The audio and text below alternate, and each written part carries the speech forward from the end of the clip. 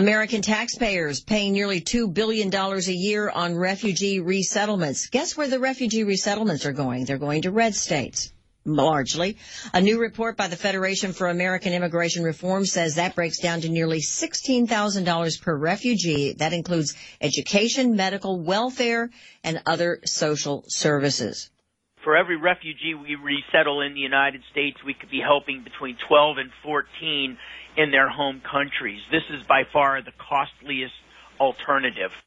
That's FAIR's David Ray. He says refugees eligible for these services for life. Did you know that? I did not. Since only about half find a job within 5 years of being settled here, averaging about $11 an hour, these jobs, there's very little return on the taxpayer dollar. Now, are they coming to red states to try to turn the red states Well, blue? they get settled here, and they've been bringing in by busloads all through the Obama years, and they've been settled in places like rural Texas. They've been going largely to red states.